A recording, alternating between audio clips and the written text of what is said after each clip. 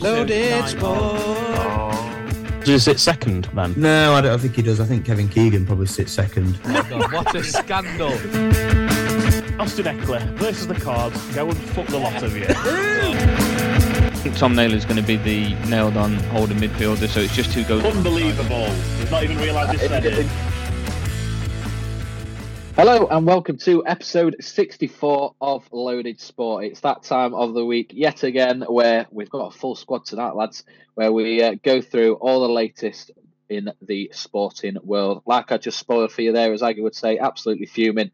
We have got a full squad after last week's shenanigans. Aggie was sunning it up in sunny Skegness, and I could not for the life of me join on a secure connection. So Sam and Ken, well done, lads. It was a tough job at last minute because we did start recording and then had to be at about 10 minutes in. So fair play for what you delivered. I enjoyed sitting in the background with a grumpy face, listening to what you had to say without having any input. So I'll bring you in one by one, see how you are. First of all, Sam, you look like you're wearing a little bit of a classic there. So tell me and the viewers all about it. No, mate, quite the opposite, actually. It's last season's, you know, with the... It looks quite retro you know, with the tyre track mark on it. It looks like it's been run over. Yeah, it's last season's, mate. It got delivered today, so it's fresh out of the bag. Not even been washed. Chucked it straight on for the podcast. Yeah, ready for it. It's good to have a full squad back as well, by the way. Yeah, I bet, mate. I bet it looks well, mate. Yeah, it does look a bit retro. It's the collar, isn't it? Yeah, it is the collar. Yeah, it's got some like 1980s vibes. But a man that laughed a little bit at the tyre track mark, I'm going to guess potentially has something to do with Chesterfield's new shirt. A lot of people have said it looks like it's been run over, but it is actually the crooked spire on the new home and away shirt this season. But Aggie, welcome back, mate. How are you? And how was your holiday? I'm good, mate. Thanks. Yeah, it was really enjoyable. From a holiday that we thought was just going to be, chill inside, just enjoy being away and having a bit of a break. When the weather hits you at 20-something degrees, the last thing you want to do is just be sat inside. So went out, enjoyed the sun, spent a lot of money, put on a lot of weight. What's to complain about, really? It's the whole point of being on holiday, isn't it? And we had a sweepstake during the week. We kept it private from you, but we put the sweepstake out. And how many portions of chips you would have while you were away? In 10 days away, I had 20 portions of chips. I was going for a solid lunch and or dinner and tea every single day. Sam went 17 and Kemp went for 15. How many was the total of portions of chips while you were away? Two portions of chips. That's a win for the bookies there, I reckon, with two. But anyway, by no means least, last week's host, the man that jumped in at the last minute, and I'll try and give him an easy ride tonight to make up for it, Mr. Thomas Kemp, a.k.a. Kempy. He has changed it, which is always good to see. How are you, mate? Yeah, all good, mate. Thank you. Glad you are back because hosting is not my number one job. Absolutely not. Tried my best, but yeah, I won't be giving up my punditry for the hosting job anytime soon. I can tell you that for a fact. Mr. Dawson, Mr. White, man with the mic, you little slick back slut, you. Welcome back. Happy days, full squad. And lads, we've got football to talk about. We've got Kempy's Combat Corner with previews and reviews as always. We've got the return of Formula One with the Dutch Grand Prix. Me and Aggie will get into that later, and I'm sure Sam will be unable to resist getting his. You say this every week, mate, and then when it comes up, someone mentions Lando and you're in. So we'll see in maybe about an hour or so. Like Ag on commentary, comes alive. Oh, mate. Florida Stanley Aggie is on commentary, just for any Office fans out there that want to know the difference.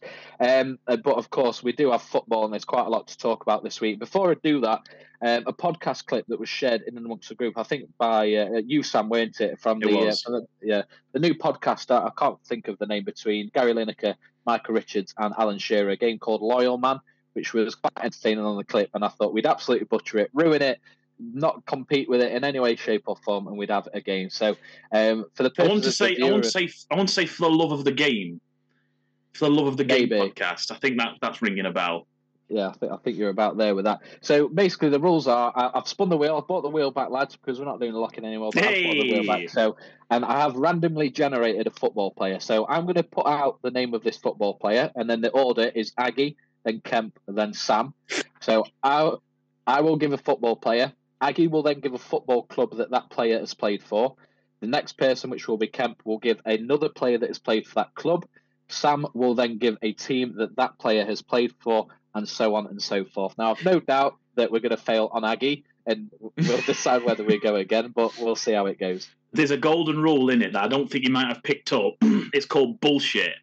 If it's your go, and you cannot think of one at all, you can make it up and you can bluff like fuck. And if you don't get called out on it, you keep going. But if someone says bullshit, you're done. Okay, so for entertainment purposes, should we just call bullshit on Aggie? I'm slipping Peter Odom-Wingy in there at least twice after that. It's fine. Name any fucking club in the top 3 leagues and you'll nail it. You'll be able to bluff it. He turned up at half of them just on transfer deadline day, didn't he? Bless him. But anyway, let's crack on, lads. So, Aggie, you are up, then Kemp, then Sam. Aggie, you need to name a football club that Virgil van Dijk has played for. Southampton. So I now need to name another club he's played for. No, you need to name a player that has played for Southampton. Other than Van Dijk. Ah, okay. Matt Letizia. I fucking knew you were going to do that, you prick. I literally can't do much there, can I? Well, one club wonder, that's it. Right, Sam starts off, I suppose. Chuck a player out there. We can't just go into football. I should have done that. Absolutely killed it. My competitive streak just took over. Yeah. Absolutely killed it.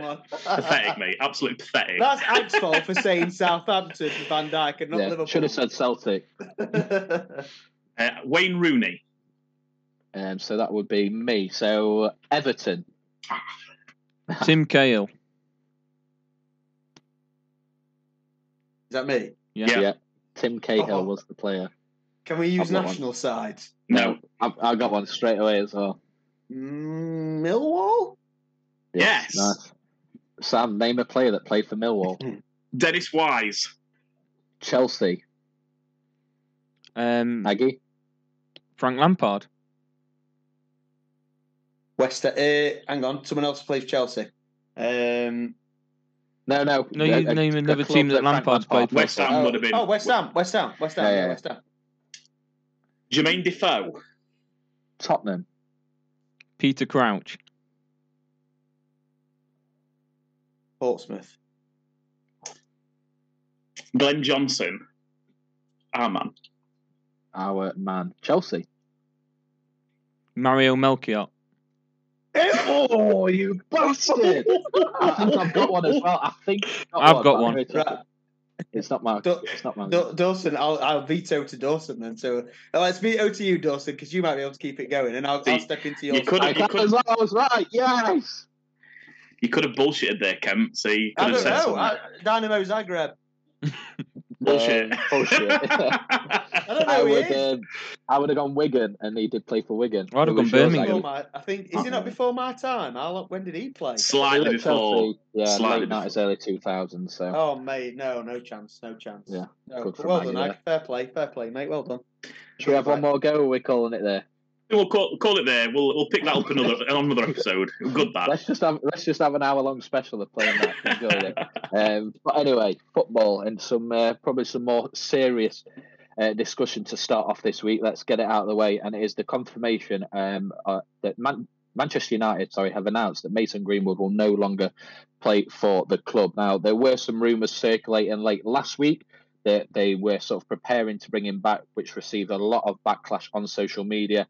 And we did say at the time, there's no point talking about it at that point. We might as well wait until an official confirmation came in, and that has come through this week. So, yeah, the decision has been made. Statements were released on Monday. It was Monday from Mason Greenwood, from Manchester United as a club, and from Richard Arnold, the chief executive, as well, in terms of how they came about those decisions. So, yeah, the decision is he will no longer play for Manchester United. I'm sure we've all got our thoughts. They might all be the same thoughts. If they are, for the sake of argument, we'll sort of chuck out some opposing arguments to that. But it's a bit of a minefield, the subject. But Sam, I'll come to you first, because we've spoken quite a bit about it, and we were sort of first on the ball when the statements came out. What are your thoughts? Do you agree? Is it the right decision for the player, for the club? Where's sort of your mindset on it? Yeah, I think it's the only decision that they could have come to, really. It sounded like a couple of days prior to that, they were kind of testing the water and seeing the reaction of possibly bringing him back into the fold, but they got a massive backlash. He had all kinds of high profile United fans like Rachel Riley coming saying, well, I'll never support the club again if he plays for that team again. So, yeah, they've kind of recoiled and done a 180 on that. It's the right decision. I do feel for United because I think United were in a really tough position. They've been reviewing an internal club review since February. Which, yeah, it's the end of August. I'm quite glad that they've taken the time with it. They've not just, rushed into something and made a ridiculous decision. So they've really done the due diligence. And the only thing I really feel for is, obviously, other than the girl, bless her, is it's United, the fact that obviously they're missing out on a really good transfer fee here. And because at one point, like Simon Jordan said on TalkSport the other day, in this current climate, he's valued I bet he's valued between probably 60 to 80 million at the minute, Mason Greenwood, when he was, coming into his own, is one of probably England's most promising wingers / forwards. So yeah, they're missing out on a really, a good young promising player, a really decent transfer fee. But, so what when it comes to it? What he's done is done. We've all heard it. There's no real getting around it. In his statement, he said something about all the charges were. It was really weird how he phrased it. What did he say? Can you remember? It was something like, all the charges against me have been dropped. Where basically, there's a lot of muddy water in there. There's the fact that a lot of people are saying, well, charges were dropped. It went like you were cleared in court and you were found not guilty. Again, something you said there that I slightly disagree with. That was it. He said, cleared. I was cleared of all charges. And I said, well, you haven't been cleared of all charges. The charges have been dropped, which is a different thing entirely. But yeah, go on, carry on. I can't remember what it was I was going to say, but that was it. So they've come to this decision, but by pretty much all accounts, and someone that did a thread the other day, I did send it, I don't know if anyone read it, of all this reporting and journalism he'd done and sort of investigating. The plan was, by pretty much every account, that they were going to bring him back. And it's only because of this backlash towards the end of last week that they've now changed their mind and realised like they just can't do it. So I don't. As a United fan, I don't really care. It's 100% the right thing. I've said from day one, I don't want him in the club. Yes, they can say in the statement, well, we've had full context on the audio clips and all this kind of stuff. And yes, the charges were dropped, but he like taking out the morality side of it and whether you agree he should play based on what he did, based on what we saw, like the spotlight on Manchester United. How can you bring him back? How can you put him back in that? There's all the media attention will be on that. The women's team have clearly, spoke out about how they don't feel comfortable. There are no, for me, there is not one positive reason or reason that you can give me that would make sense to bring him back. There's just none. Like, I don't know if anyone can give me anything that I wouldn't turn around and say, actually, yeah, fair enough. Like, no, you're absolutely right. There's no one thing that would possibly justify that decision. Like you say, no matter how good the player is, what he's done is bigger than football. So yeah, no, I'm with you on that one. Ken, what are your thoughts on it? I know you tend to like bringing in sort of the alternative argument, whether you agree with it or not, just for the sake of debate and conversation. But a lot of people have said, well, he wasn't found guilty. A lot of people have said, oh, he's a young lad and he made a mistake. And, you've got people deserve the opportunity to change and all this kind of stuff. Do you think that there is reason and logic to that? Or is it just a case of it was too much, it's too big of a spotlight, and he just needs to go somewhere where he can hide away, get his football back on track? Where do you sort of stand on that side of it? Yeah, I think there's two schools of thought. You mentioned there, I like to present different opinions and play devil's advocate a lot of the time, even if I don't agree with what I'm saying. I'll say it just for a conversation's sake. Not going to do that on this occasion, and I can't bring myself to do that on this occasion. I think the difference between, I'm not going to go into what we all do for a living, but the difference between what we all do for a living and what Mason Greenwood does for a living or has done for a living is that he's an inspiration to young boys and young girls up and down the country and all over the world. And he plays for one of the most prestigious and famous football clubs in the world, that's been built on respect. It's been built on dignity. These are the founding things of Manchester United. So after what came out and the transcripts and the audio recordings of what happened with Mason Greenwood and his partner, for me there was no feasible way that he could play for Manchester United ever again. They've come to the right decision, but the way that they've got there is been a shower of shit. Let's be honest, it's been a real shower of shit, and I think Richard Arnold needs to step down. I think heads need to roll. after what's happened in these last few months. Yes, they've been going through an internal investigation since February of this year, which is absolutely the right thing to do. I think if Manchester United, as soon as that audio recording came out and said, right, that's it, he's gone, I think that would be a little bit difficult because there needs to be due process. But at the same time, there were leaks from the club, which has just been, ever since Fergie retired, it's been a trademark, a hallmark of Man United. Everything that goes into the club leaks out the bottom. It's like a bloody sieve most of the time. Is Man United these days with information, but there's obviously leaks from the club, like you say, Dawson, that the chances were that they were probably going to bring him back. I said, I don't know if you remember, a few weeks ago that even if their plan was to bring him back, he won't go back because of the backlash they'll face, and that's exactly what's happened, and rightfully so. But again, the way that they've come to this decision, even though it's the right one, is a really poor way of going about it. They even, as far as I'm aware, Richard Arnold wrote a list of people that were going to be objecting to or deniers or something like that. I can't remember how he phrased it, but groups of people that would object to Mason Greenwood going back to Manchester United. And without even speaking to them, he put down domestic abuse charities on that list. It's like the way that he's gone about it and the way that the club have gone about it, even though it's a correct decision in the end, it reflects really poorly on Manchester United. And hopefully Mason Greenwood can repent for what he's done and get his life back on track. If he says, he says he's made a mistake, and that's up to him what he says. Hopefully he can get his life back on track and learn from it. But Manchester United have not really put themselves in a very good light in this situation, and hopefully they can do what they can to try and salvage the very little amount of dignity they've got left. Because, in my opinion, after this situation, it's not a lot. I think, the fact that you did mention he is obviously young and 21. I seen someone raise a good point the other day. Is we all know we've all been guilty of loving Mike Tyson over some points over the year, and he is an actual convicted rapist. That's not debate. It's not charges dropped. He is a convicted rapist, and yet people around the world love him in the millions, and they turned out for him in the boxing world. Mason Greenwood is of that ilk, that he was young when he committed the offence, or so-called offence.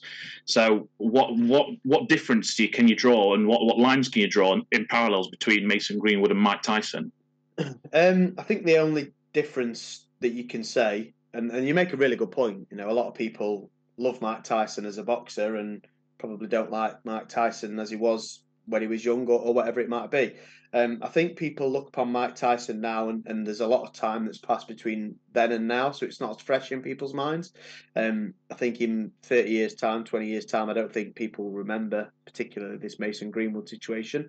But I think it's different because as a footballer, you are brought up and you're put in front of the fans, and you're an idol, and you're made to be this, and that's what you want to be as a footballer. You want to be this idol. You want to be a role model for kids. You want to be a good example for your club, and you're representing something as a footballer. I think the difference is that Mike Tyson, as well as many other things that he's done in his personal life, again, convicted rapist, and that's whichever way you spin it, it's a disgusting thing to be. But I think the difference is that Mike Tyson was only ever representing himself in that way. He was convicted. He did his time. It's not right. Absolutely spot on in that it's not right, and that younger version of Mike Tyson was a scumbag for doing what he did. But again, there's two things in that respect for me. There's time passed between now and when that happened, and there's also the second thing in that Mike Tyson only ever represented one person, himself, and never said I'm a role model, never said this, never said that. Came from a really, really rough background himself with crime and drugs, and ultimately paid the price for it, got convicted of it, served his time, and came out of prison. I think the difference is that a lot of people look at the Mason Greenwood situation and think, rightly or wrongly, he should have been charged. He should have been convicted. That should have happened. He should have gone through the criminal justice system. And maybe if he would have been charged, would have gone to prison for a few years and got out, maybe people wouldn't even be looking at him in the same light as they're looking at him now. It's very difficult, and it's very good parallel to draw, but they are two different situations in the sports that they played. But they are the same situation in the offence that happened, and like you say, Sam, it's an interesting parallel to draw. It'd be interesting if a lot of the thought is because we have heard or seen some of the evidence, so that will naturally sort of help you make up your mind, and also the fact that Mike Tyson did do time, so is part of that now. People say, well, if we're talking about opportunity, if we're talking about allowing people to change, if he's done his time and has shown his change, do you have to allow someone, give someone that benefit, if that makes sense? I'm probably not wording it in the best way, whereas Mason Greenwood hasn't done that. So maybe, and again, like Kemp said, it's very fresh, so I imagine that'll have some. But yeah, we had to talk about it. I think we're all pretty much of the same opinion. It was absolutely the right thing to do.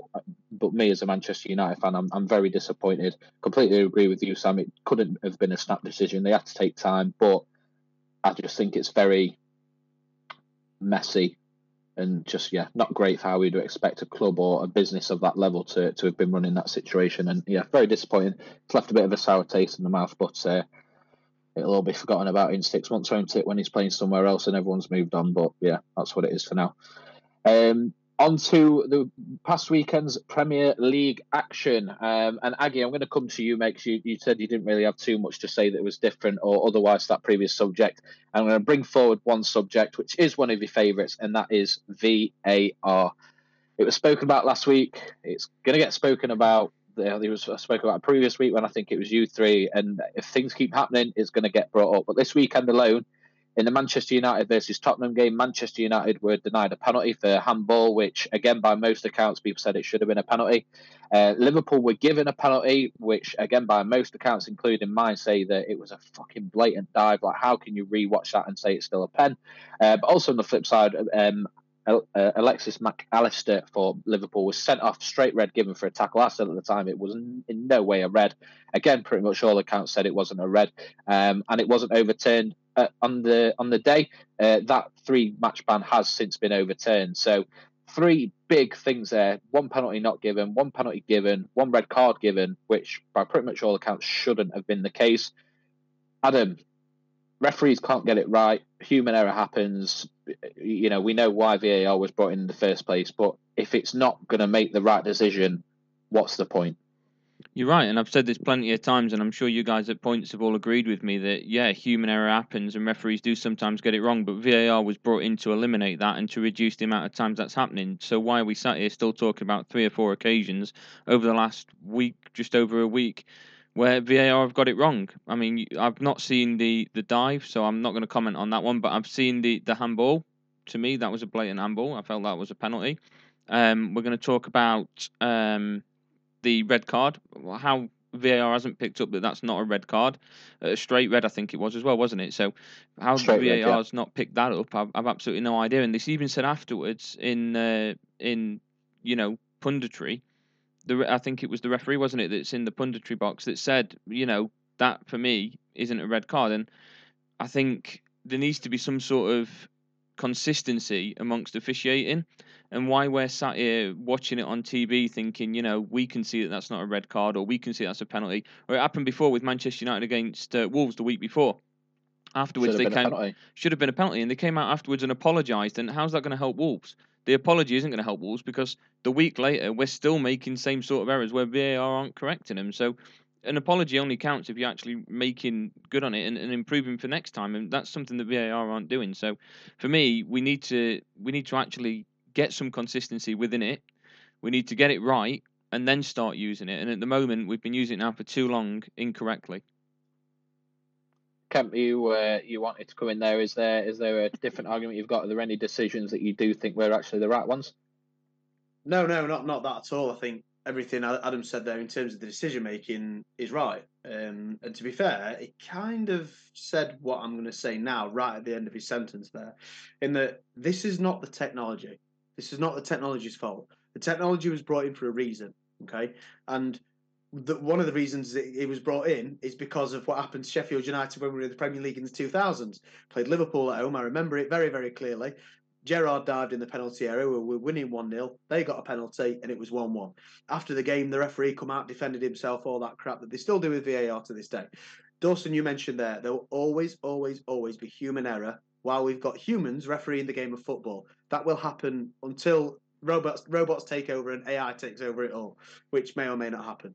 But that's what's wrong with VAR. It's not the technology. There isn't a VAR god that makes the decisions and relays them to the referees.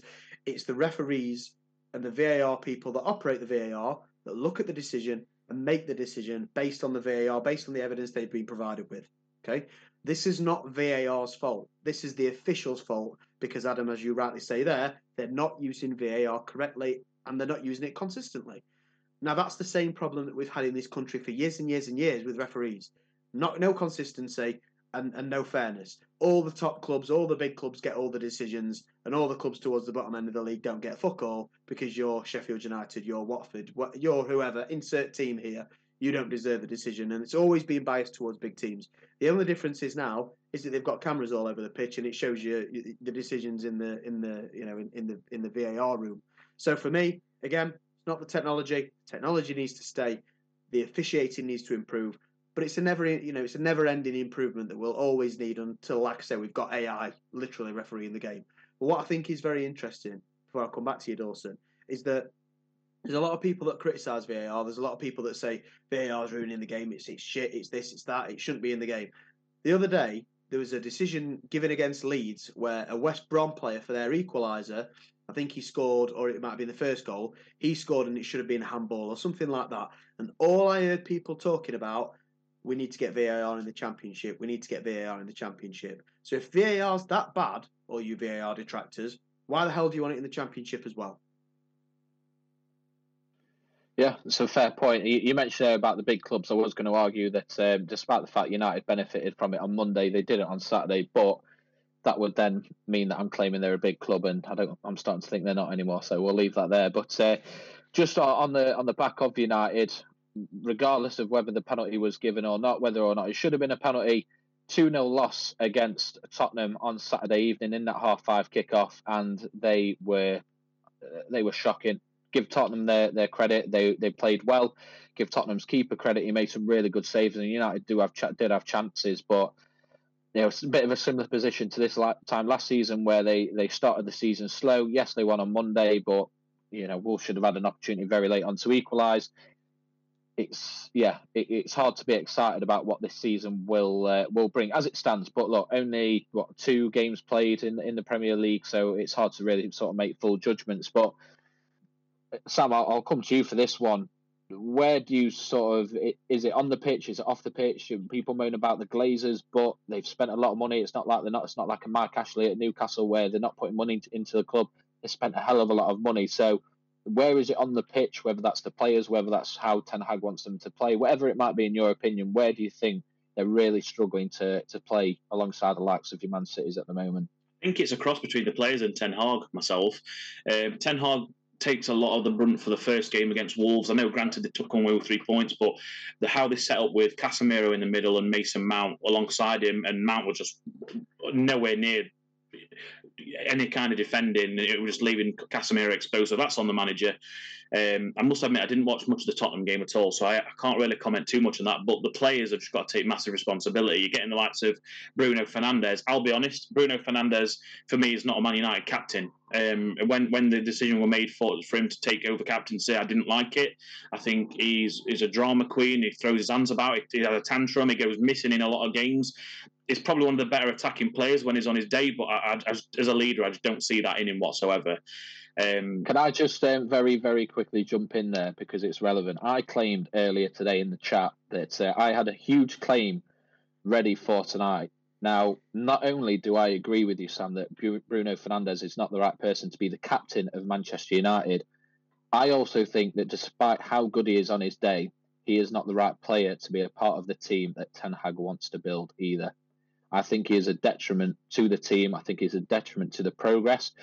And yes, he came in and he was fantastic under Ole Gunnar Solskjaer when he first joined the club, but his stats have gone downhill since. And I completely agree with everything that you just said there.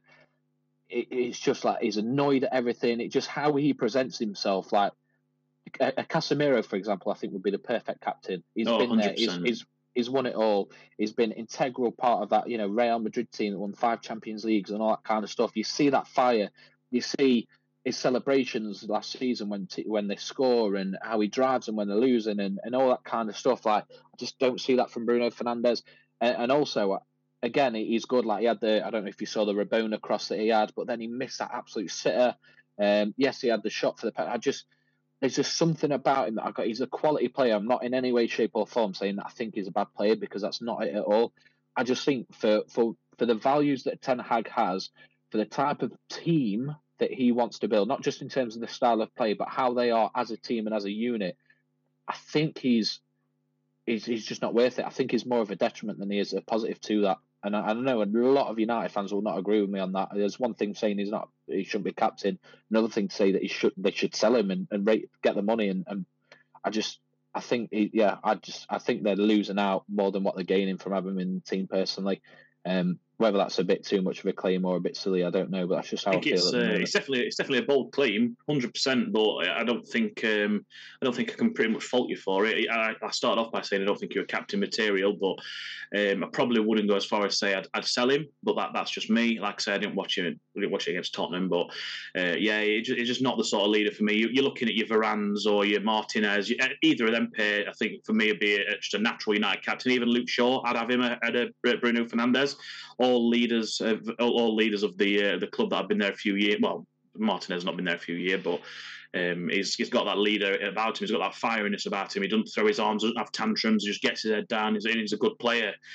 So yeah, I know I do agree with you to some extent that he's doesn't quite fit into that system that Ten Hag's wanting to play. I can kind of see that where you're coming from. But as I was saying, I think a lot of the players have got to hold their hand up. Rashford's form is really poor again.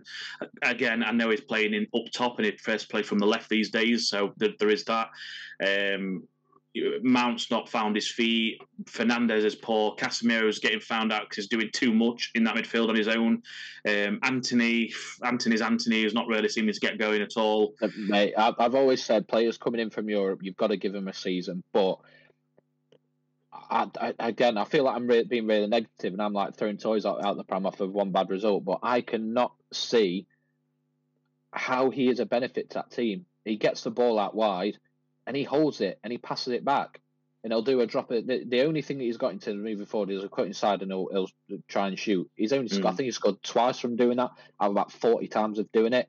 Like I just don't see what he offers from an attacking perspective, like at all. I'm not seeing anything for me to say, oh, there's a potential or he'll need time. I'm just not seeing it at all. No, I probably agree with you there. I think that's that. That's all I've got to say.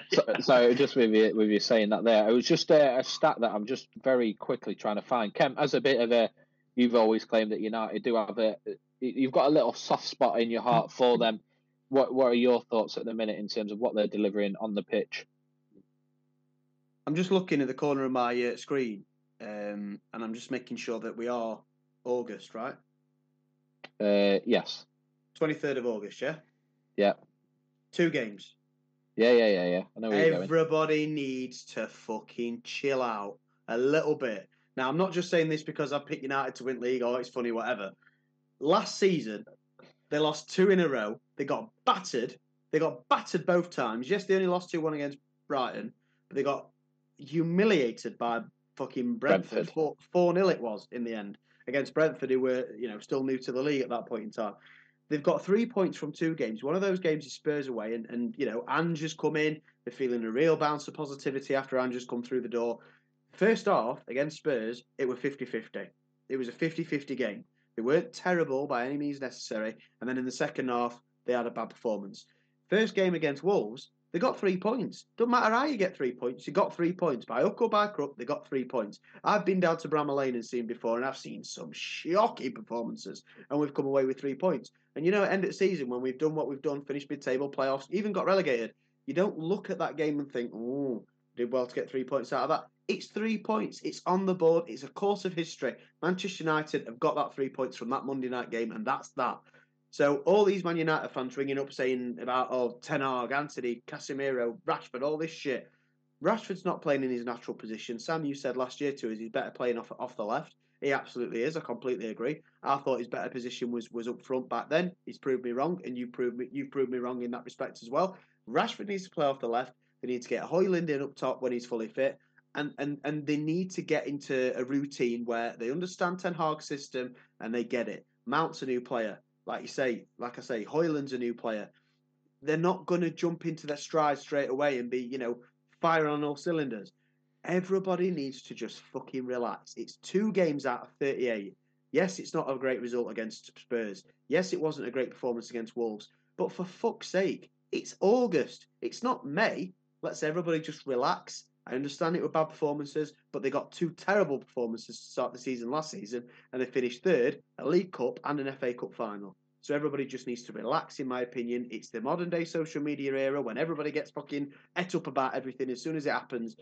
Just relax. Yeah, but I still think the points. Hang on. Ten Hag has proven in the past that he can win stuff. That he did an unbelievable job with the Ronaldo situation, and he's proven that he can get results. So just give him time, give the team time to build a cohesion, and give him a chance before you start writing him off after 2 fucking games. No one's writing him off. No one's writing him off at all. No one's saying Ten Hag out. Him off, mate. No, I don't see that at all. Mate, listen to Sport this afternoon, and I've heard it. Trust me.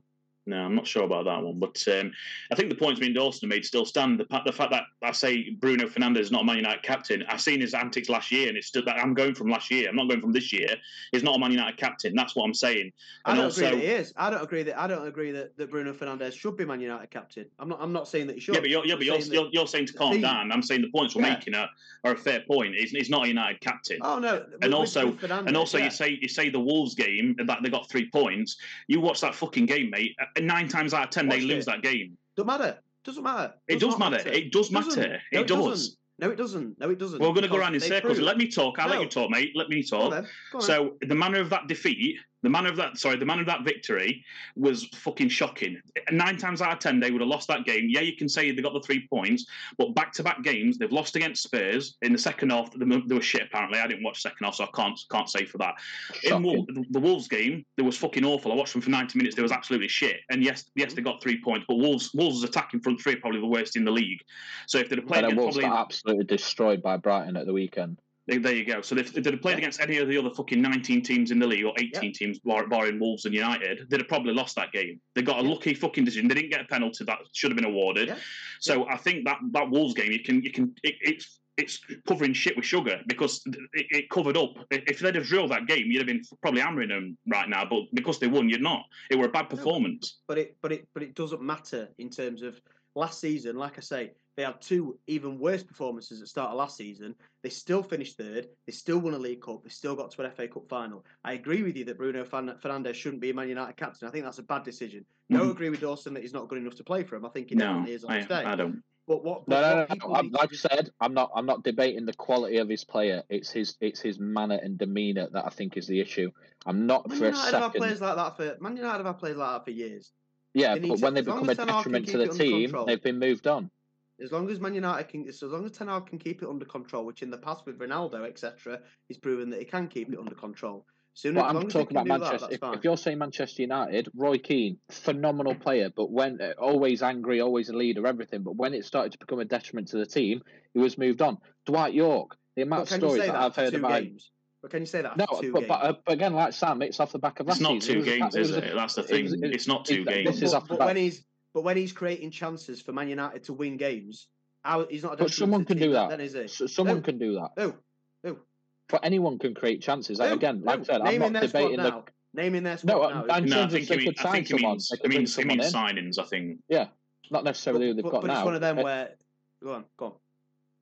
I'm just saying, I'm not debating the quality of the player. I'm talking about Manchester United in terms of their values, what they're built on, like you mentioned right at the very start with Mason Greenwood.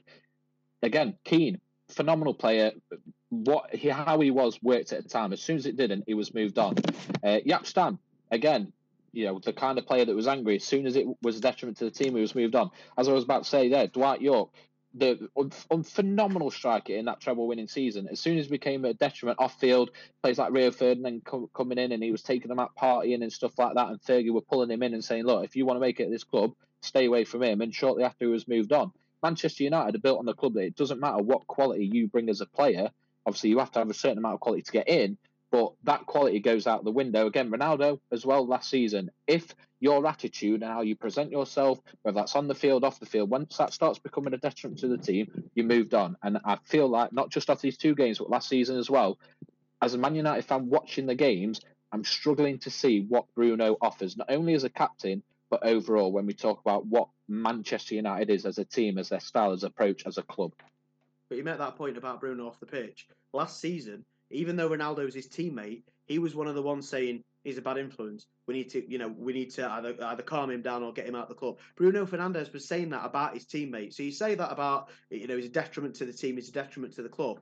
I've not heard any stories about him going out partying. I've not heard any stories about him being. It's not always but it's not always about that, is it? I'm talking about for him specifically. I'm saying on the pitch, he might throw himself around. He might fucking be a dick. He might have a go at referees. He might do that. But ultimately, he's not a detriment to the team because he's throwing his arms in the air. When Ronaldo first joined Man United, it went down if bloody wind blew too hard. But this is the thing. You've got to You've got to allow a certain. I'm not saying I agree with him being captain. I don't think he should be captain. You've got to allow that certain element of that personality to be in the team. Yes, he's a shithouse. Yes, he makes bad decisions on the pitch, but also he can make a creative killer ball that can win you a game. Bruno Fernandes should not be the Man United captain. Absolutely not. Completely agree with you. But there's two things out of this. Number one, sometimes you need to have that little bit of nastiness. You need to have that little bit of cutting edge to win your games. 100%. 100%. I don't think he's got it. I don't think he's got that. But you say he's not got that. Tell me a big game. Tell me a game in Europe. Tell me a game against the top. When Solskjaer brought him in, he won games on his own for Man United. Numerous times. Right, for a period of time. But Ollie left, 3 years ago? But he can still do that. The thing is, he's had two bad performances. He had a shocking performance against Spurs in that second half. And ultimately, everybody's chucking the toys last season. Everybody's chucking the toys out of Pram. Everybody just needs to relax and understand there's 36 games left, right? They had two shocking results to start the season last season.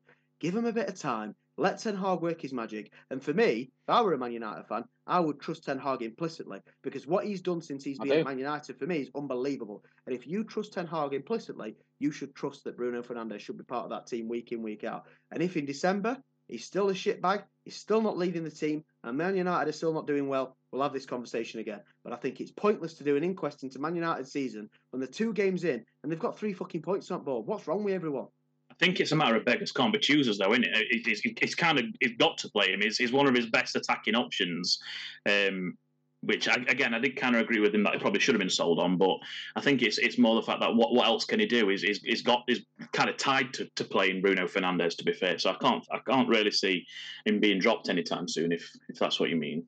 And there's only so much that Ten Hag can do. Listen, end of the day, he's not got a bottomless pit of money that he can spend. He's not got, he's not like Pep who can just bring in Gvardiol for fucking whatever it is. Mate, to be fair, I'll defend United, but they've spent a lot, and they've spent a lot since he came in. No, they have, definitely. They have. But look at the signings he's made since he's come in. He's made more good than bad. You know that he has. So let's just let him do what he needs to do. It's going to take time. It's a process. Ever since Ferguson retired, Man United's been a fucking shit show. It's going to take longer than a season and 2 games for Ten Hag to fix it. So everybody just needs to be a little bit patient, understand what's happening, understand the process, and if in December or if in May next year, Anthony's still shit, Sancho's still shit, fucking whatever, let's revisit this conversation. But after 2 games, to be putting an inquest and a post-mortem into Man United season, I think it's ridiculous. And I think it's just it epitomises 2023 and how quick we are to jump on teams when they've already got 3 points on board. What's all that about? Let's talk about Sheffield United. We can fucking do a post-mortem on that fucker.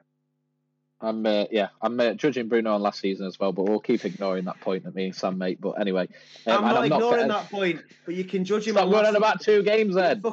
He's played killer balls last season for you and won games for you last season. So you can talk about last season all you want, but if he performed like an absolute baller in them first 2 games, you would not be dragging him over and you wouldn't even be remembering last season. But I was talking about him coming in under Ollie and him being unbelievable, but we brushed over that one straight away. That was 3 years ago. Mate, it was not like it was last season. You're acting like every single game he had last season were a fucking stinker. He played unbelievably in some games last season. Games.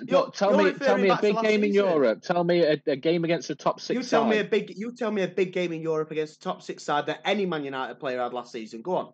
They haven't. But if he's their best player, if that's what we're painting him, Rashford against Barcelona. All right, then what's up with Rashford then 2 games in? He's been fucking wank. Let's do a post-mortem. But he was great last season. So again, we're giving him that benefit. I'm saying, in my opinion, that's Bruno last season, mate. That's shit. That's last season. Yeah, but you're missing the point. We're saying last season, Fernandes went missing in a lot of games. Bruno Fernandes was saying shit. He was shit all last season. No, I haven't. I've not said he was shit all last season. All you keep doing is keep referring to last season like Bruno Fernandes were wank. He Only wasn't. because you he keep wasn't saying great. I think you're putting words in our mouth there. To be honest, neither of us have really said that. What are you saying then last season about him? What about I'm him saying last it's a continuation of it. So you keep saying About what? stop judging it, stop making the decision based on 2 games. And I'm saying I'm not just doing that. I don't think he was good last season. I think he was poor last season. And again, I'm not questioning the quality of the player. I'm not questioning Ten Hag's process. I'm fully on board with Eric Ten Hag. They won League Cup and they finished 3rd, and they got to FA Cup final. It was. Whenever I think of Bruno, as an individual player. Whenever I think of Bruno Fernandes, I always think of that Liverpool game they had last season when they got tanked at Anfield, and he just went fucking AWOL. He just went wild. He was throwing his arms right. He was sat down or stropping on pitch. He was pushing. He was pushing the linesman. Like all sorts of weird behaviour. It's definitely not. It's definitely not what you want. But none of them Man United players covered themselves in glory because they got slapped 6-7-0. So let's again. Keep it in context. It wasn't amazing last season. It wasn't, right? But he's proven in the past that he's got the quality to win games for Manchester United. Can't throw your baby out with bathwater after 2 games. Like you say, last season, get it? It weren't unbelievable every single game. But for every bad performance in Europe or going missing in Europe that I can't give you, give me one game where Bruno Fernandes was at fault for that game and nobody else was anything to blame. It were all on Bruno Fernandes. It were all his fault. Give me one game where that happened. I ain't got a photographic memory. But again, that's not my point. But it's all right bringing up his bad games last season, yeah. Yeah, because they're the ones that stand out. They're the ones that stand out. But that's same for everyone, isn't it? More bad than good. But that's same for everyone, because if someone has good games, you remember that. You remember Rashford was fantastic and had his best season. But I think we're going to have to move on from this very quickly. Are you drilling down on Bruno Fernandes because he's the captain and nothing else? Yeah, 100%. Because he's the captain, and B, he's seen as their best player. We've wasted about 10 minutes then. Well, we've wasted about 10 minutes then, because I agree with you that it should be captain. It's about 25. Well, I agree with it. It should be captain. I think we need to cut a few segments after this. Yeah, what I'm saying is that for Manchester United, in the past, going again back to your point of Greenwood about their qualities, how they build, sometimes the quality of the player doesn't matter. Yes, under Ollie, he was great in that second half of the season. Yes, his first full season, he was absolutely fantastic. But Keane was fantastic. York was fantastic. Stan was fantastic. All these players over the years, you wouldn't get it at City. You wouldn't get it at Chelsea and Arsenal or Sheffield United, anyone. We're talking about Manchester United and how they've built their teams over the years. It gets to a point where no matter how good a player is, a Ronaldo as well, they're a detriment to the team. And I'm just starting to feel like how he presents himself on the pitch, and probably you see it more because he is the captain, it's a detriment. That's it. And I'm starting to feel like what he can offer when he's good isn't off worth what he does when it's bad. I think it's very early to say it. You talk about last year, he weren't captain last year.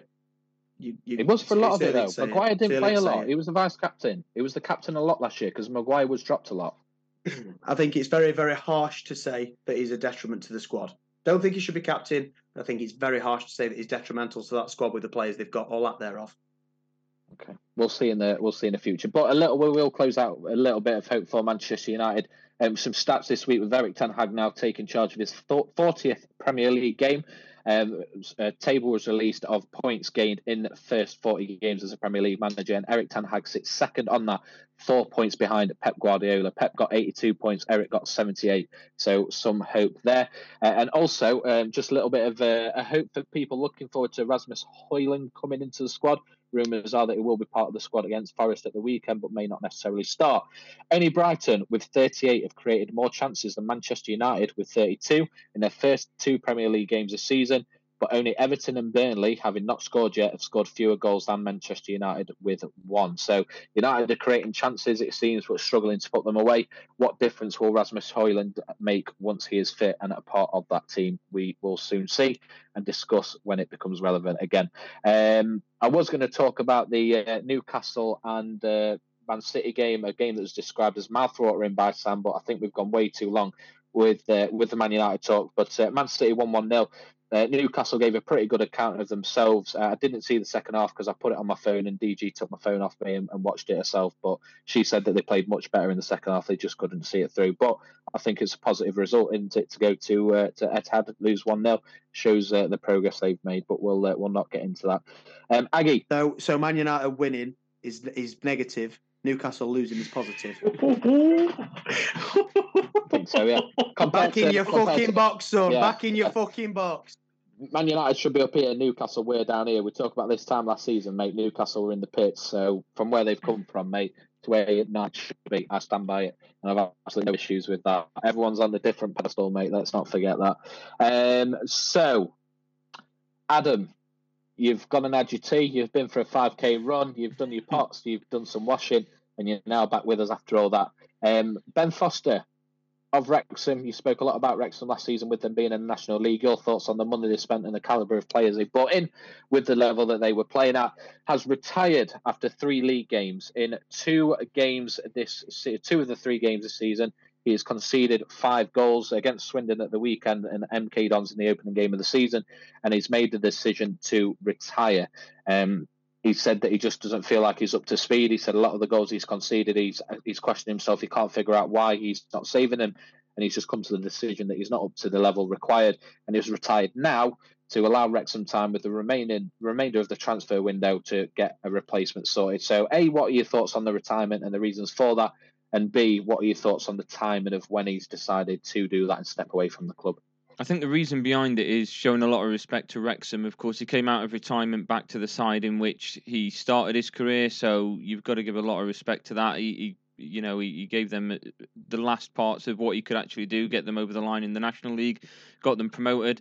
Then, of course, in League Two, we said that Wrexham and Notts County could probably both give as good as they got against a lot of sides in League Two. Wrexham currently, I think, are 15th place. Notts County, I think, are just outside the playoffs. But it goes to show just a different calibre in that step up to League Two that maybe myself as well has been mistaken for not understanding, because I said that, both sides could perform well. I think I got Notts County winning the league and Wrexham getting promoted. And yeah, that could still happen. I think the reason why he's chosen to go now is respect to Wrexham ultimately, and I think it's the right decision. Give them a chance to get somebody in before the transfer window closes within a week's time. Of course, it's different now they are in the Football League. It also gives, I think it's Rob Lainton, isn't it, the goalkeeper that they had before Ben Foster came in, a chance to, get back into the position that he was in. He helped Wrexham get into the top of the league, and then the position they were in ahead of Notts County, and Ben Foster just saw it over the line when he was injured. So they can get back to that sort of, familiarity that they had when they had that goalkeeper that got them so far in the National League. So I think it's the right decision. I didn't like the fact that he came out of retirement in the first place, so maybe my opinion is biased on that. But yeah, I think it's the right decision to do it now, just before the transfer window's closed, because you think about it, if he carries on and starts for Wrexham and they lose another, 3 or 4 games, the transfer window closes, he leaves, he retires, then he's leaving Wrexham in a load of shit, like you've already said. So retiring now gives them a week. Maybe he's given them a bit more notice before now to have a look at another goalkeeper. But I think Rob Lainton's the guy to get back in between the sticks for Wrexham and help get them back up towards the playoffs, which we already know that they are more than capable of doing. Yeah, absolutely. And happy retirement. I was a big fan of Ben Foster. He signed for United, obviously, back in the day. Didn't quite live up to the calibre that maybe was expected of him, but was always a fan of him, love his podcast. And yeah, he's fortunate enough to have something to fall back on and have that opportunity to make that decision. But yeah, completely agree with all points there. We're going to close off football with a subject that Sam and Kemp, you spoke about last week. We mentioned that we weren't really going to talk about it. And then we've ended up talking about and actually watching a lot more games than what we thought we would have done. That's the Women's World Cup. The final was this past weekend on Sunday, with Spain defeating England 1-0 to lift the World Cup. And some of the points you make, I think, were really relevant to the conversation of the growth of women's football. You spoke about how Sam, was it you mentioned seeing the kid at England women's top? Was it? That's right. Yeah, I was in the barbers, and I turned around and seen just like a little 6-year-old, 7-year-old lad had got the England women's shirt on, which I thought, oh God, you wouldn't have seen that back in our day growing up. But yeah, it were good to see. Yeah, and it's one of those things that why I just brought that up is like we're watching it because it's on, and we're seeing it being spoke about, whether we agree or disagree with conversations about how to help it grow and all that kind of stuff. Like, I didn't realise the Women's World Cup has been going on since 1991 until I looked it up earlier this week. I didn't realise England came in 3rd place in 2015. Like, it's only obviously with the Euros a couple of years ago that we've started watching it and realising like these are the things that women's football has been played for a long time. The World Cup's been going on for over 30 years. And we're only now starting to see it on mainstream TV, mainstream attention, and we're actually taking an active interest in it by watching the game. So completely agree with it's on the right track. Will it ever reach the standard of the men's game? Will it ever reach the standard of how much men are paid at the top level? I think the realistic and reasonable answer is no. But I think if it keeps going at the way it is going, it'd be really good to see where it is in 5 years' time, 10 years' time, because it has got a lot of time to catch up on the men's game. So, I'm sure they'll be really happy with where it's at and where it's got the potential to go. But Aggie, you watched quite a few of the games. You are a big proponent for and a big supporter of women's football and where they can be. What do you think about England's performance overall off the back of that Euros win, getting to the final, falling just short? What are your thoughts? And what are your thoughts on the rumours that Sabrina Weigmann will apparently be considered for the men's national team role if and when Gareth Southgate steps away? What are your thoughts on what England have done, what her contribution to that is, and what potentially she could do for the men's side?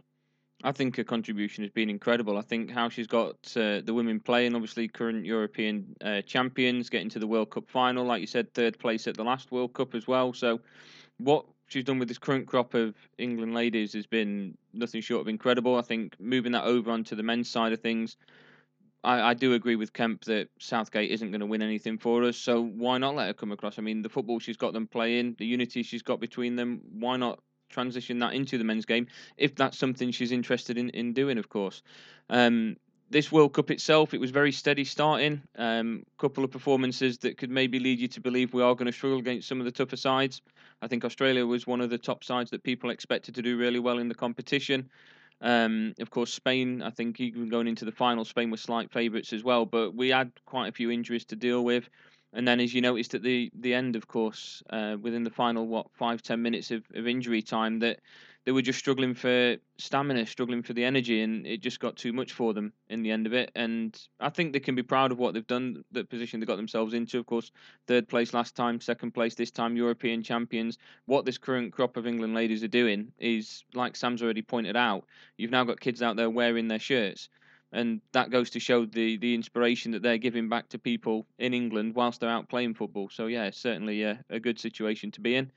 And yeah, if obviously she makes the choice to switch across to the England's men team when Southgate's contract eventually runs out and we choose not to keep him for longer, it'd be nice to see just how far she can take the men's team.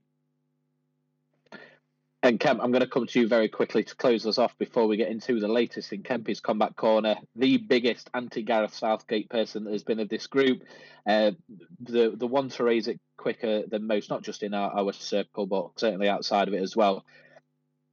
There will at some point be some conversations of women managers moving into the game. We see it in the NFL. There's been a huge increase in women's staff and coaching staff in the NFL. And at some point, we're likely to see it in football as well. Whatever level that starts at, I think Forest Green pre-season put a woman in charge. Apologies for not knowing the name off the top of my head, but they did move on from that before the season started. But at some point, it will start somewhere. Do you think there's credibility to that? And do you think it shouldn't matter if your tactics are right, if your knowledge is right? There's not a question of men are stronger or faster when it comes to a management position, if that makes sense. So, do you think someone like a could be at a top level job like the England men's national team? Yeah, I mean, I think first of all, I'd rather have Sarina Wiegman in charge of the men's England team than Gareth Southgate. Kempy's Comeback Corner. Let's go. The only reason that I say that is because we know that Gareth Southgate can't win anything. We know that. We don't know that Sarina Wiegman can't. So why not just give her a shot? But I do think, in all seriousness, that I think you need to earn your stripes in whatever you do. And I get that she's the England women's team manager, and I get that she's done a really, really good job. Yes, she came up short in the World Cup, but won the Euros, and from where she's took the England women's team to where it is now, she's definitely made some positive strides. I think what I would like to see Sarina Wiegman do before that is maybe manage a Premier League club to a bit of success before she did that. There's been a lot of very, very good managers in the past, Harry Redknapp, Brian Clough, that have done unbelievably in English football, men's football, and not given the opportunity because they're not the right person for the job in the FA's eyes, and we all know about the FA bias in that respect. But yeah, I'm not opposed to anybody managing the England national team or any team for that matter, as long as they get results on the pitch. It doesn't matter whether they're man, woman, doesn't matter what they are. But ultimately, I think you've got to earn your stripes in the men's game before you can take over that sort of job at the top level, which is what England is at the end of the day. So, yes, it's lovely to see Sarina Wiegman in the job, but for me personally, I think she needs to manage in the men's game before that to a certain level of success before stepping into that type of position. I'm just going to pivot slightly before we go into Kempy's Combat Corner, and I'm going to stay with you, Kempy. I had a question for you earlier that I dropped in the group chat and I quickly removed before anyone got a chance to listen to my voice clip. And it was briefly mentioned by Dawson a couple of hours later, which I was absolutely fuming about, by the way. So it looks like the Blades are signing Archer for about 18 million, it's looking like, which is obviously a ridiculous amount for Sheffield United. You did say about 3 or 4 weeks ago that you didn't want Akpom because you was begrudging paying the 12 million fee that Ajax actually ended up paying. You've then gone and paid an extra fucking boatload on top of that for Archer. What's your opinion on that? Because I was very interested to hear about that earlier. I think he's got a higher ceiling, most definitely. I think there's a buyback clause in with Villa. So, if he does do really well, they'll probably end up buying him back anyway, which is a bit of a shitter. But yeah, I begrudge paying the 12 mil for Akpom because I don't think he was worth it. I don't think his ceiling was high enough for us to pay 12 mil. I don't think he's the type of player that... I think he's a really good player, don't get me wrong, but I don't feel as though he's got that ability and that potential to potentially win games for us in the nitty-gritty, which is what we're going to need this season. We're going to need a striker that's going to win games for us. We've certainly not got that at the moment. I think from what I've seen from Cameron Archer in his time at Middlesbrough, and definitely some flashes when he's come off the bench for Villa, I feel like he can do it in the Premier League, and I feel like he can put us on his back and win games for us. Is it a risk? Yeah, of course it is. When you pay that amount of money for Sheffield United, you look at Ryan Brewster. We paid a lot of money for him, and he's not come good, and he's permanently on the injury bench, on the physio's table now. So it's a risk, of course it is, but ultimately I think it's a more measured risk paying 18 mil for Archer than it was 12 mil for Akpom. You might disagree, you might agree, but for me, from what I've seen from both of them, I'm happier with the business and the deal that we've done for Archer, even though it's more for Akpom, because I think we're going to get more from it. And like I say, I think his ceiling's higher, and I think it's just the signing that we needed to potentially keep us in the league this season. Fingers crossed. Fair enough. Thank you very much. For me, because I was thinking about this earlier in the week, and you mentioned it, Kemp, a couple of weeks ago. I think it's another signing where you're preparing to be very comfortable in the Championship. Like, how does that sit with you as a Sheffield United fan? It doesn't seem like you're making signings to, be relatively comfortable. You're never going to be title contenders of the Premier League, but to be comfortable, what are your thoughts that you seem to be making signings that will make you comfortable in the Championship as opposed to pushing for a mid-table? I don't 100% agree. I don't 100% agree. I think Archer is good enough to stay in the Premier League and play in the Premier League. I think Gustavo Hamer is good enough to play in the Premier League consistently. I think the difficulty is, Dawson, we've not got the funds to be able to do that. You look at the players that Burnley have signed, that Forest have signed. We've not got the funds to sign proven Premier League players that are going to keep us at that level. We understand where we are. We know we're not going to get the money from Tin Pot Prince, Plastic Prince, that's going to give us the money to stay in the Premier League. What we're doing is we're signing players from the Championship level that have performed really well there, that hopefully they come good in the Premier League. Not spending big bucks, because we've not got big bucks to spend, but signing players that have performed well in the Championship, that are still relatively young, that if they do a job for us in the Premier League, brilliant, they've kept us up. We've done really, really well. But if they don't keep us up and we do get relegated, we're not spending beyond our means. We're not living beyond our means like clubs have in the past and then got into trouble. We're putting ourselves in a position where even if we do get relegated, which is a high likelihood that we do, that we're putting ourselves in a position where we can get back to the Premier League and hopefully have a more sustained run then. And hopefully at that point in time, we'll have new owners that are going to be able to invest in us and buy us decent, solid Premier League players and spend a bit more cash than Prince Abdullah is able to at the moment. What do you reckon there, Dawson? Gustavo Hamer has already got what it takes to play in the Premier League, judging him after 2 games. That's crazy, yeah. It's crazy. Get back in your fucking box, mate! Oh, mate, not at all. Saw him for Coventry all season last season, mate, when they were their player of the season. So back in your fucking box, mate. Number one, back in your fucking box. Number one. And number two, when you've seen him score that sort of goal that he scored at Forest away the other night, you'd be getting carried away as well, mate. Fucking unbelievable. It was a good goal. That's absolutely anyway, fair. It's time for Kempy's comeback. Featuring us. Yeah. Yeah, all scrapping. Who's got Aggie?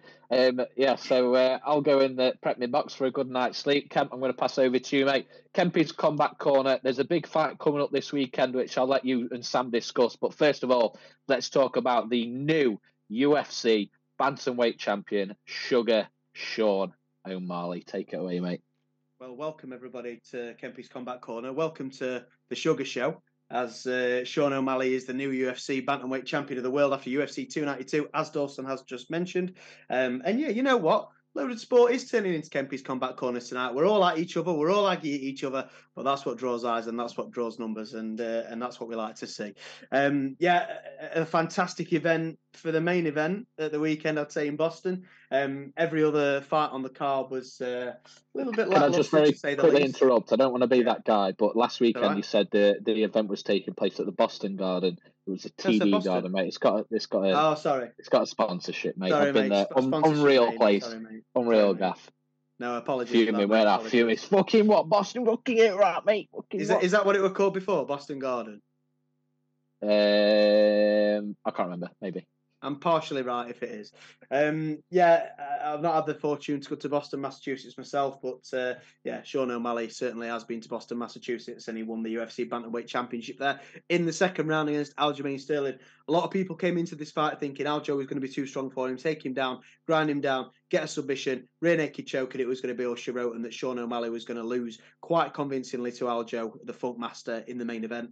Not as it went. The first round was really, really lacking of action. You could tell that Aljamain Sterling was trying to find his range, but couldn't quite understand Sean O'Malley's movement in that first round, and he made it really, really awkward for Aljamain Sterling to do anything in that first round whatsoever. Aljo did feint a couple of takedowns. Sean O'Malley looked as though he was really in control, and 51 seconds, it didn't take long at all, into the second round, Sugar Sean O'Malley caught Aljamain Sterling with a right hand that drew a lot of comparisons to Jose Aldo and Conor McGregor all of those years ago, and put Sterling to the ground and finished him off in style at the end of the night. So, as I say, Sugar Sean O'Malley is the new UFC Bantamweight champion of the world. Aljamain Sterling will go back, he'll regroup, he'll recover, and hopefully he'll come back even stronger, because even though Aljo did get some boos in the TD Garden on Saturday night, I think there's a lot of respect in the MMA world for the Funk Master in general. So it'll be interesting to see where we go from here.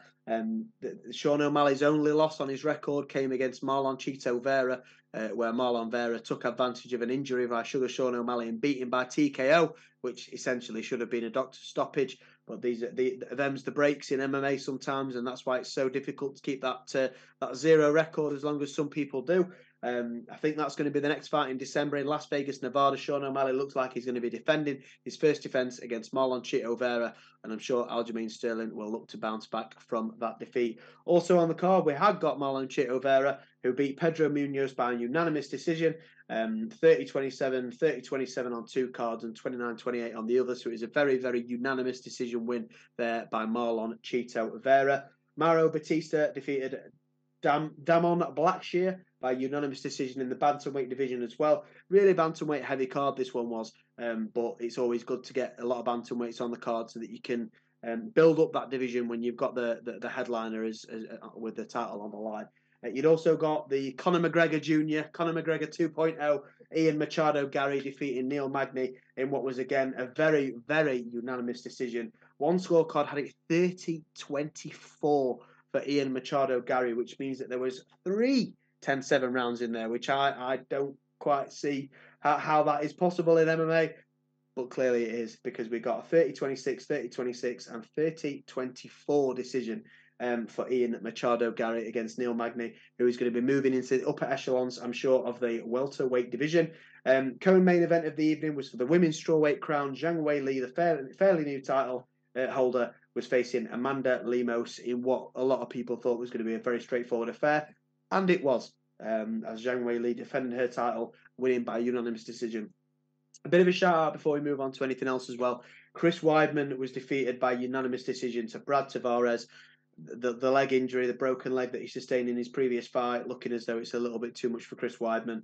And it looks as though that may be the last fight of Chris Weidman's illustrious career. The former UFC middleweight champion of the world, ending Anderson Silva's record-breaking run. And if it is, thank you, Chris Weidman, for everything you've done for the sport and providing us with that memory of the night as well. A very, very good night, a very, very big occasion, and a bit of a stato for you here, Sam, is that the first ever UFC event I stayed up for was when Anderson Silva broke his leg kicking Chris Weidman's solid American steel. So that was about 10, 11 years ago now, which makes me feel very, very old, but there you go.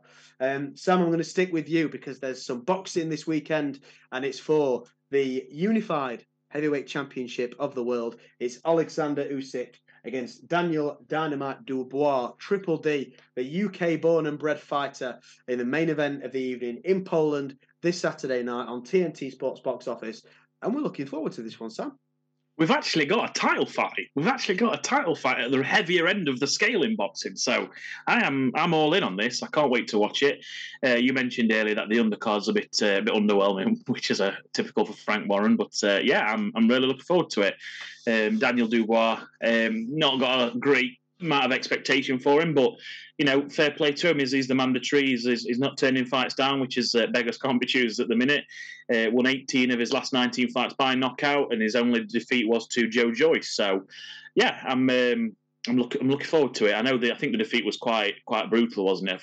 I've not watched it myself, but I was reading up on it earlier. Just got knocked down 3 times, and I think he did his knee in as well halfway through that fight.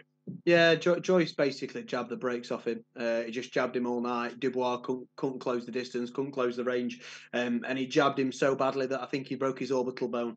And Daniel Dubois ended up taking a knee. I think it was in one of the later rounds, and just didn't get up. Just took a knee and went down for the 10 count. Obviously, due to that, so gave up a little bit, but got his face boxed off. So it is understandable as to why he potentially quit in that fight, but. Having that on his record and the fact that he lost against Joe Joyce, who actually has just lost himself against Zhang, or however you say his name, but he lost in quite devastating fashion to Zhang via a pretty decent jab.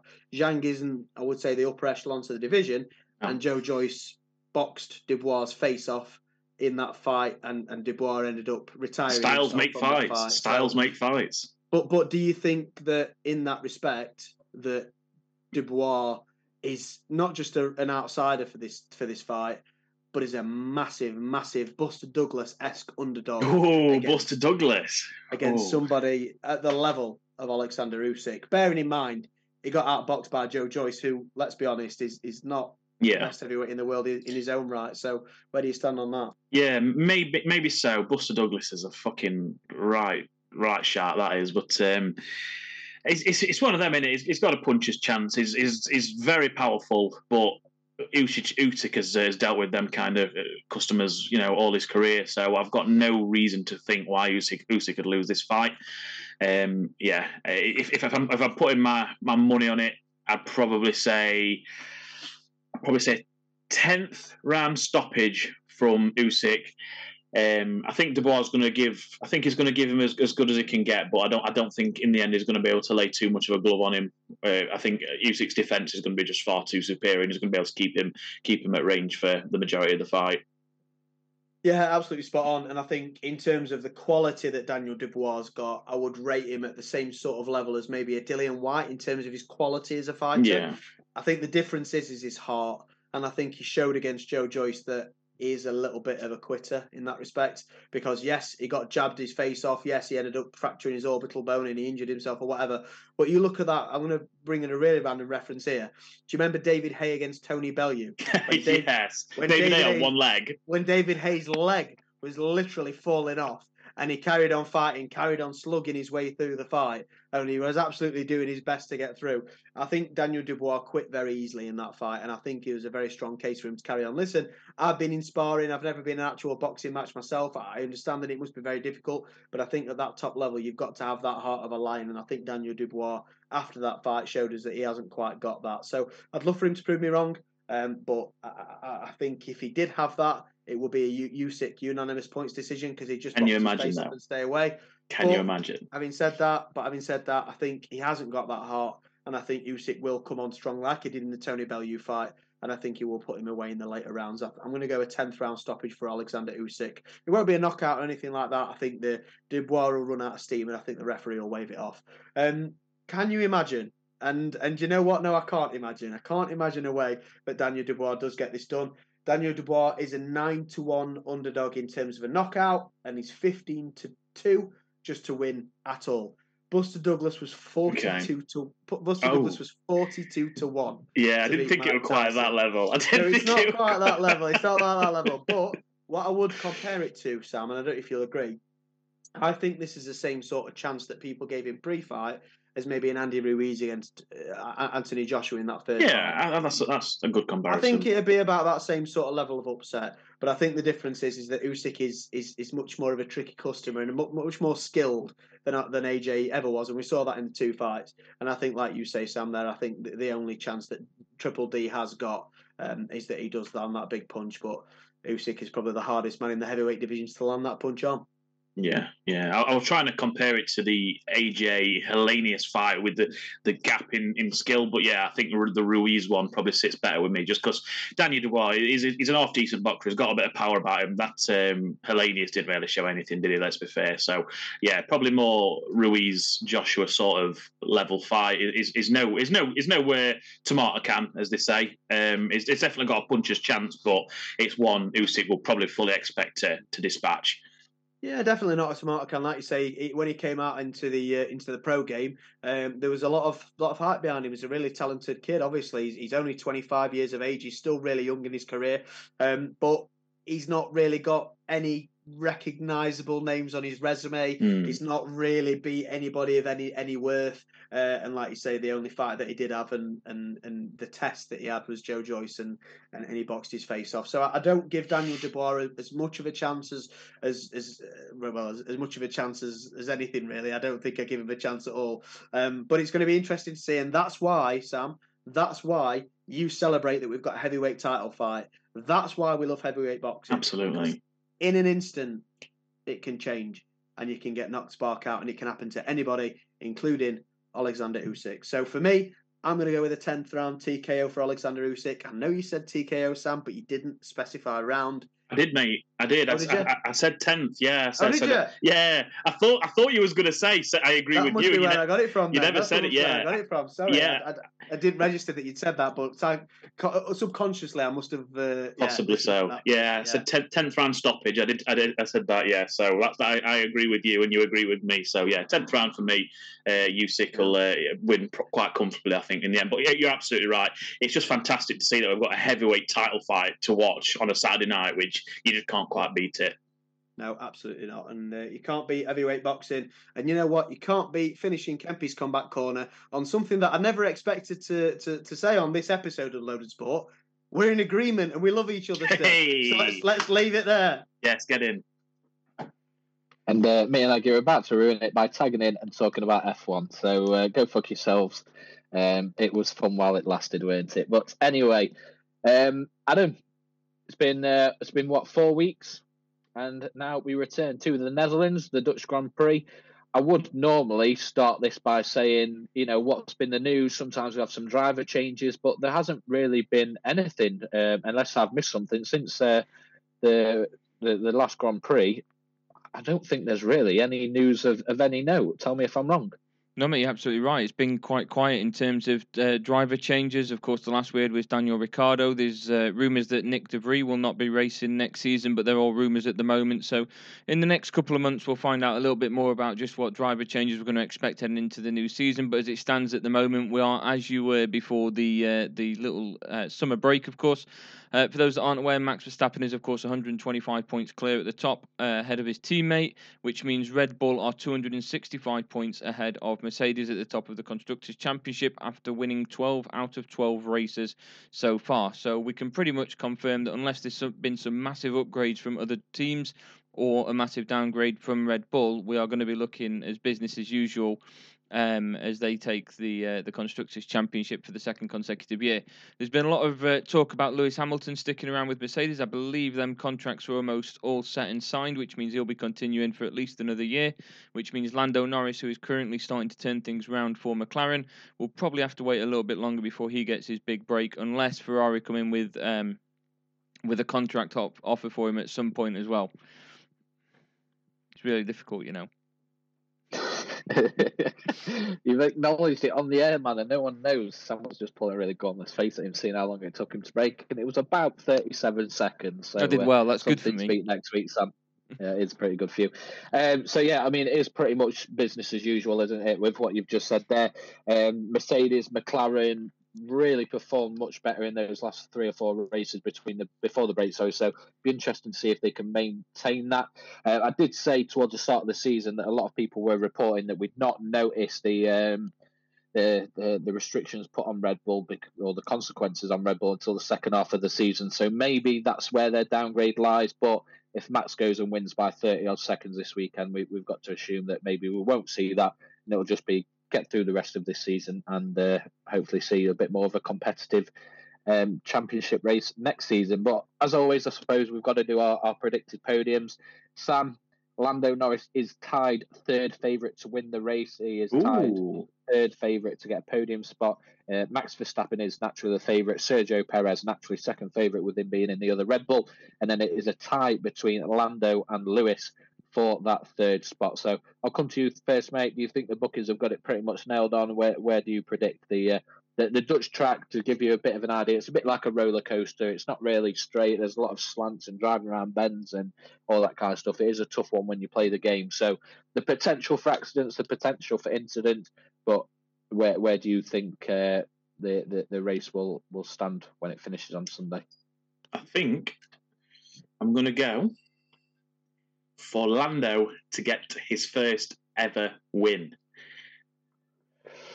Aggie, McLaren fan, is that naivety or is there some logic to it? I love it. All you need is Red Bull getting a bit too much for each other and knocking each other out, and that's it. Let Lando go through. What I'm saying is, what I'm pleased to see, is the fact that side of the Red Bulls and McLaren is up there as one of the favourites to get at least on the podium. So it's good to see us back at that sort of height as well. We've not been there for a long time, at least on this sort of consistent basis, even when Daniel Ricciardo and Lando managed to get us a 1-2 just a couple of years ago as well. So yeah, it's good to see us back up there. I'd like, of course, to see Lando get the win. All it takes is a bit of battling between Checo and Max. We've seen Red Bulls collide before. We know that sometimes things can get a little bit heated, especially with all this talk in the media about whether Checo is going to be with Red Bull, of course, for the foreseeable. It's going to be very up in the air, and he's going to have a point to prove. So maybe it does take that little lunge that might push Max out of the way and allow Lando to go through. So who knows? But yeah, no, I absolutely love it.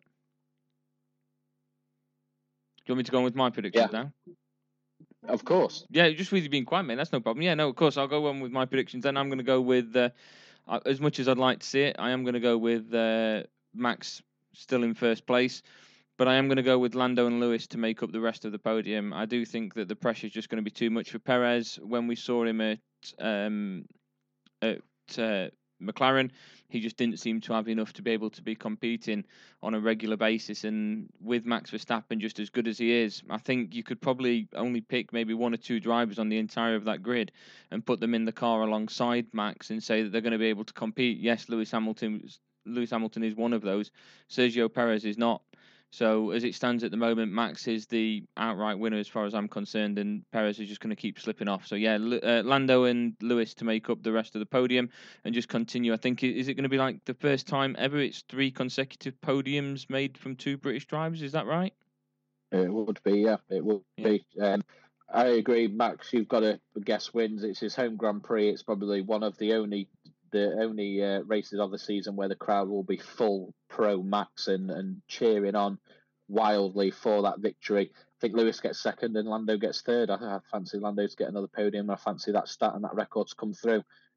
So that's my prediction there. But again, give it probably 1 race, but 2 or 3 races. Just let teams settle back in. They will have been doing work over that summer break, so it'll give us a good indicator of what the second half of the season will look like with what they deliver at the weekend in the Dutch Grand Prix. So that's F1. We'll review that next week.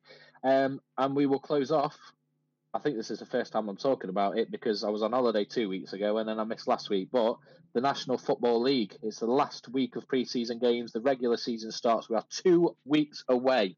And we will be doing an NFL season preview like we did with football. That will be in 2 weeks' time. Can't wait to record that. It's all happening now. NFL fantasy drafts next week.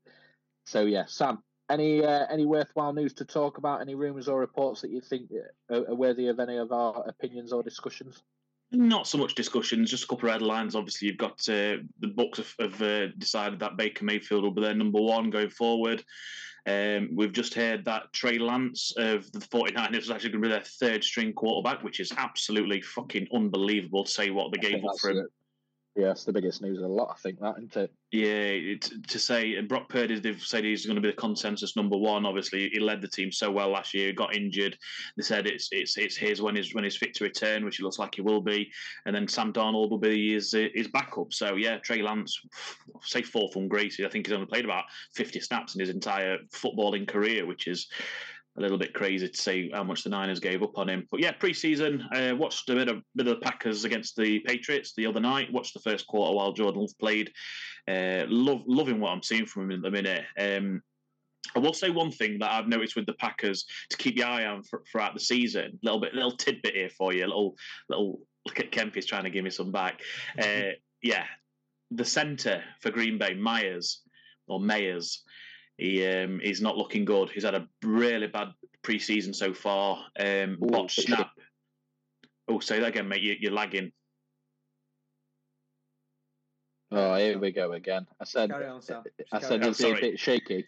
Oh, shaky. Yeah, sorry. I'm just gonna plow on. Yes, he is very shaky. Botched snap in the Packers Patriots game.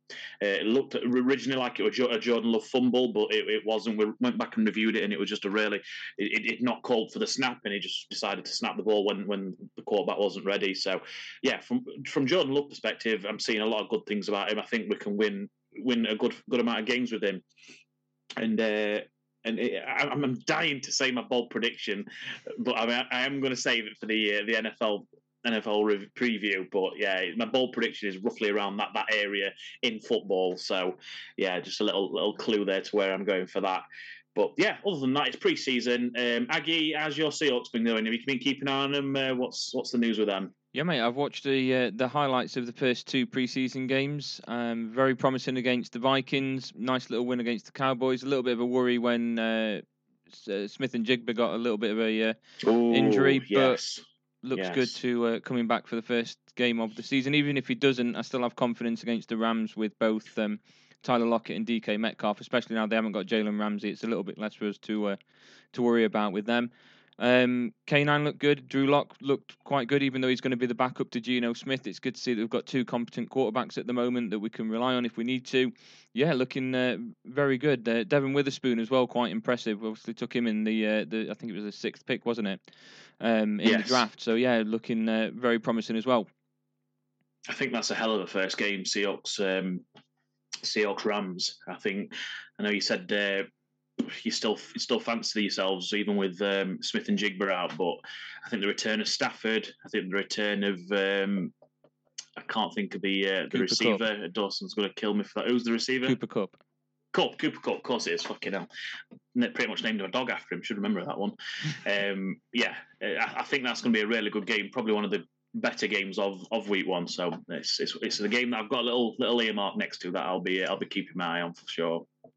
Nice. I'm hoping that it's going to be a win, and I'm a bit more comfortable with it than I've been in previous years. But yeah, a lot of promising things to come out of pre-season. We'll jump across to Kemp then with the Giants. Anything to really tell us about anything you've seen from them? No, not really. Not a bit boring from me, but yeah, I would say I know you've not been following the NFL maybe as much as or as long as the rest of us have. I know you say there were a couple of good performances from the Seahawks, and that's great, but really, really don't read anything into it at all. Because I know in football, like association football pre-season, you can look at a couple of performances and think, oh, we played really well. We're boding quite well for the season. And sometimes that can be the case. But with the NFL, because there are so many rookies fighting for their places in the squad, because there are so many people that are going to be on probably the practice squad or potentially, getting injured and stuff like that. I get it. It's hopeful. What I would say is look at what Sam said in terms of their centre. I'd be looking right now for people that are making mistakes rather than people that are making good plays. Because that's what you tend to find in pre-season, that you look at the players that are making errors, players that look injury-prone, that sort of thing. That's what you want to keep your eye on. But at this moment in time, everything looks pretty rosy in the Giants world. A lot of people writing us off. A lot of people saying we're going to be near the bottom of the NFC East this year. Let's get them NFL predictions done, because I'm going to be quite bold, I think, in some places. But we'll see. Dawson? We're getting too giddy for it already, aren't we? Yeah, my money's on DJ to be crowned MVP as your bold prediction. You stole it!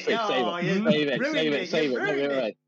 Don't give it away. In terms of the Patriots, same old, to be fair. A couple of skilled players that I've found to make some exciting plays, but historically I'll get excited about them and they get cut. So I'll wait until the official squads are announced before I start potentially naming them as my breakout player. But yeah, I'm excited for this season. I know a lot of people are saying Patriots are going to get absolutely battered considering the division they're now in, but I think they've made some positive steps and positive changes on off the field that are going to, help the team progress on the field. So I'm looking forward to it. But again, we'll save that for 2 weeks' time. That is it, lads. That is episode 64. Let's talk weekends. Sam, I am going to have to come to you first, mate, because I know Sam and Kemp's answering. It's going to be a bit of a LinkedIn conversation. So what have you got planned for this week? Yeah, so Friday night, I don't think I've got many plans for usual shopping. And then Saturday, watching a lot of football, watching Derby, and I will be watching the heavyweight boxing in the evening. Sunday, it's bank holiday, isn't it? It's bank holiday weekend and all. Shit, yes! It's bank holiday. Boys. Just realised as I'm saying that out loud. Yeah, I've got Sunday and Monday just to chill the fuck out and do whatever I want. So yeah, it's a great weekend coming up, and I can't wait. Kemp, sell the dream to the viewers. What's happening this weekend? I'm not sure I'll be able to sell the dream this weekend to viewers of Loaded Sport, not Loaded Sports Entertainment. But yeah, this weekend, what's he doing? The GM or assistant GM or whatever it is, the director of football operations, I think they call him, at the Jacksonville Jaguars, the owner and chairman, chief executive of Fulham Football Club as well. Tony Khan, bless his little heart, son of Shahid Khan, the owner of the Jacksonville Jaguars and Fulham Football Club, has decided to put his fledgling wrestling company into Wembley Stadium. 80,000 plus people are going to be packing out the capital city stadium for the event this Sunday night, as you say, on Bank Holiday weekend. Myself, Dawson, and Aggie are all going to be there representing Loaded Sport in very different ways. Let's not talk about him. But yeah, it's going to be a fantastic occasion. I'm really looking forward to it. Again, it's not really something we talk about on Loaded Sport. It's not sports. It's sports entertainment. It's pro wrestling. We know what it is. It's a form of entertainment. It's not sport. But a fantastic weekend nonetheless, because it looks like I'll be playing a bit of golf on Saturday. I might be playing for Jesus Christ FC on Saturday afternoon. Who knows? And then Sunday, like you say, we're going to be going bright and early down to London to watch All Elite Wrestling. Staying over on Sunday night, and I'm sure maybe nursing potentially a couple of sore heads on Monday morning. But we'll see where we go from there. So Dawson, there's not really much else you can add to that, because similarly to your weekend plans. But what are you going to be doing on Friday and Saturday to try and mix it up? I have absolutely no idea yet, mate. To be fair, I've got nothing penciled in. Friday will probably just be chilled. Saturday might nip into town. I've got my hair cut. You haven't bowled. Are you still having? I can't believe I forgot about that. What time is that? That's main event of the weekend. It's afternoon, isn't it? I don't know. You booked it. No. But what time are you in? What time are you in? Afternoon, I think. I don't know. I'm basically after you. Yeah. So I'm also getting my head cut throated, as you can see. I've got a lovely shiny bald head, and then in honour of Dax Harwood, somebody who's performing this Sunday at AEW All In, I'm getting the moustache sorted out, the beard shaved, and the moustache is getting dyed a nice little dark brown colour to add to the effect. So my partner's not very happy about that, but I'm sure it's going to be the main event of the weekend, Dawson. Joking, aren't you? I'm absolutely buzzing. You might be, but my other partner's not. Aggie, talk us through your weekend, mate. Me and Cap are obviously going together. I know you said we're representing, but you won't be with us. You've got your own plans for Sunday. So talk us through your weekend from your point of view. Yeah, Saturday I'm going to be working, covering Staveley once again in another home game. And then on Sunday, of course, making the trip down to London, getting there about 7:15. Unsure at the moment whether I'm going to be heading straight to the hotel or taking a little detour to see the scenes in which Ted Lasso was filmed. So we're going to see just how much time I've got at the point. Of course, with it starting a little bit earlier now, it might change the plans ever so slightly. Go for a drink, maybe watch the football, and then, of course, head to the big event. The set off there is at 7:15, and I get a nice little lie-in before the coach back at 12 o'clock. But for a £19 return, you can't really complain too much, can you? No, you can't at all. For anyone that's ever fuming about train prices, give the National Express a go, because you can't argue with that. I think we'll be a similar sort of time. I think we'll be looking at around maybe 6:30ish. Get some breakfast on the way, do what we're doing in the morning, then Kempy wants to grab a pint somewhere to hopefully see Sheffield United put on at least a respectable performance for the visit of Manchester City. Fuming that it's on telly, bless him, because he was due to go on Saturday for it, but it got moved, so now he's got to watch it with me in a pub. And when I'm telling him City are going to batter him, and then I'm giving him hot flex on the back of his ear, telling him I'm rarely wrong. Because I agree with you on that, so you can't do that one. No, I can, because I'm still not wrong. It doesn't matter what you think, I'm still not wrong in that situation. So any excuse, but fair enough. Looking forward to it. I know, like you say, we're loaded sport. We're not loaded sports entertainment, but I can't wait, mate. We've travelled all over for some shows in the past, so I feel like this is the peak and the epitome of all those years and all those miles travelled and stories. So yeah, I can't wait. And yeah, I think we might be a little bit sore, and I'm glad you're driving. Not that I could have, but yeah, I'm glad you're driving, mate, because I'd rather not be if we do end up going out. But that's episode 64. That's a full squad back. Next week, lads, we've got a bit of football talk. We've got to break down a few things, and the week after, it is the return officially of the National Football League. I can't wait. I'm sure you can't either. Sam, try your best to save that bold prediction with all your might for this next couple of weeks, mate. But I can't wait to hear what it is. Wonder if it will be as bold as A, Kemp, and B, his bold prediction that Manchester United will win the Premier League this season. We'll see. It's been 2 games. Spoiler alert. No, it's not that bold. Fair enough. Right. 2 games. Let's not get ahead of ourselves and football predictions. Anyway, Aggie, close us off, mate, with your quote of the day. I don't have a quote of the day. Get back in your fucking box. There you go. That'll do. I'll steal that one. Fucking hell. Shit his pants. Arse fell out then, did it? It did. Stage fright. Good night, everyone.